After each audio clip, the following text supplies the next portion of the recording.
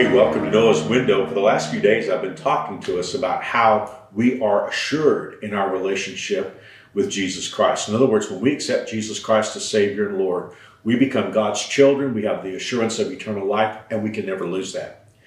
We started by talking about some of the promises of God. They're all over the New Testament. We talked about how that we are sealed by the Holy Spirit. Nothing can break that seal. Last Friday, I shared with you how that we are held in the hand of God, and nothing can ever take us out of God's hand.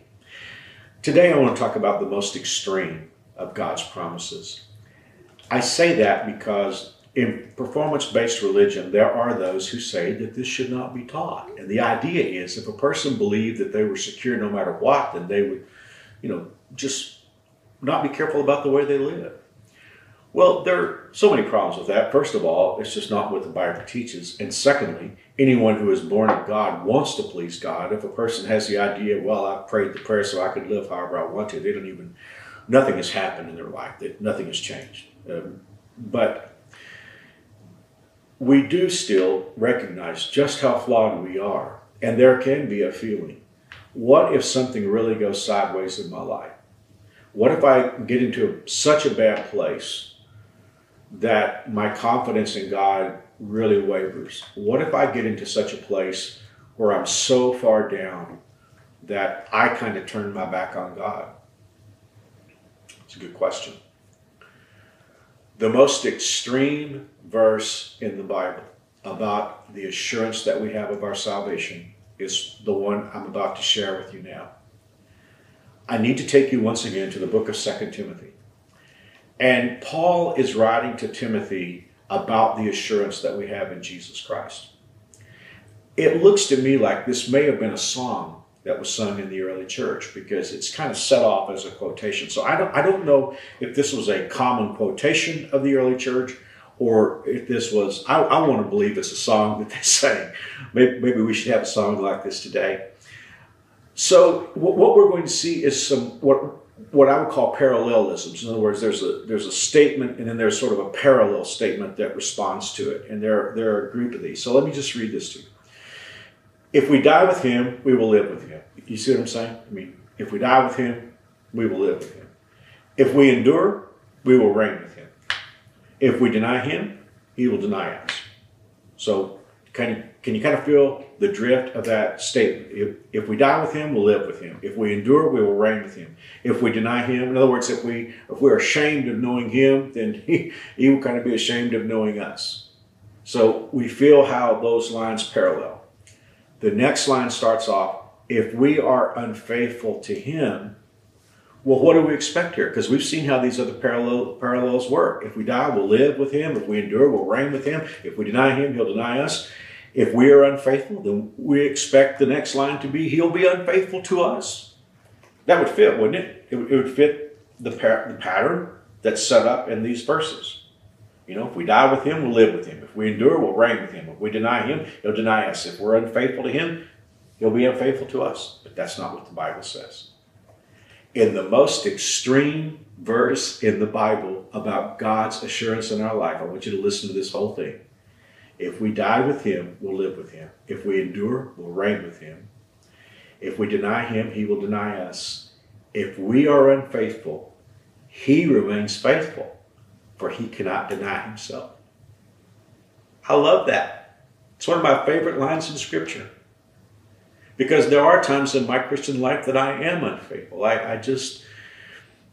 My love for God just doesn't match his love for me.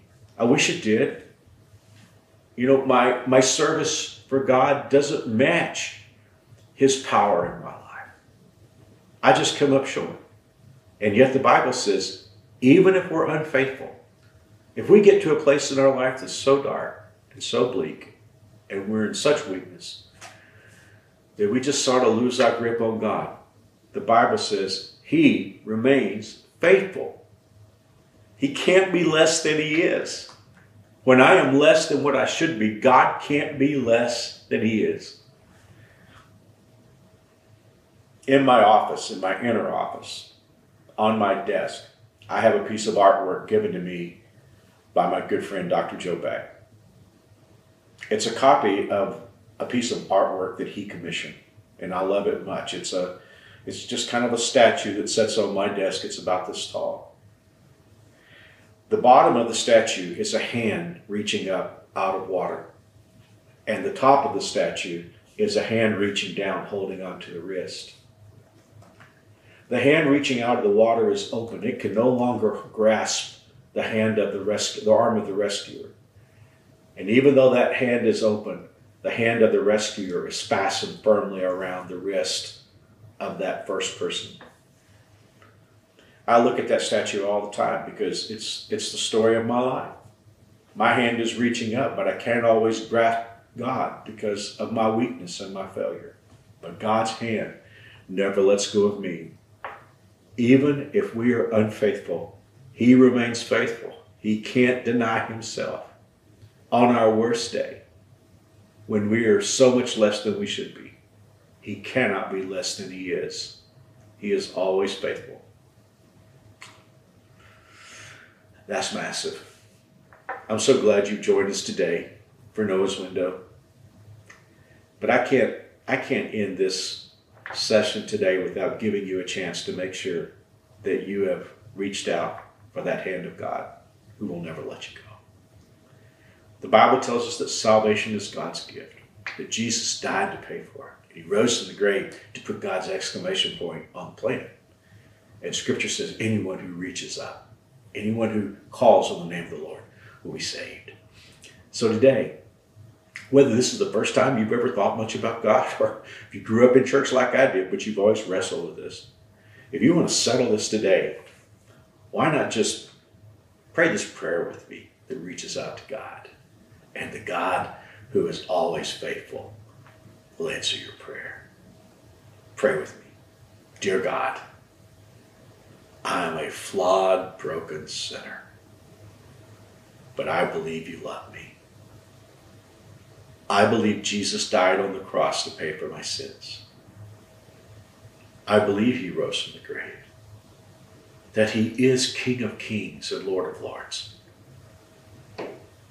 I ask you to forgive me. I receive Jesus as my King. I claim your promise of everlasting love and forgiveness. In Jesus' name, amen. If you just pray with me, I have a gift I want to give you. It's a box that has a Bible, New Spring Bible, a book I wrote that'll maybe answer questions that you still have about this relationship. All you have to do is text PRAYED, P-R-A-Y-E-D, just the word prayed, to 97,000, and we'll get this out to you. So I pray that you have a wonderful day today and that you just celebrate the faithfulness of God that will never let you go. So until next time, have a wonderful day. We'll see you soon on Noah's Window.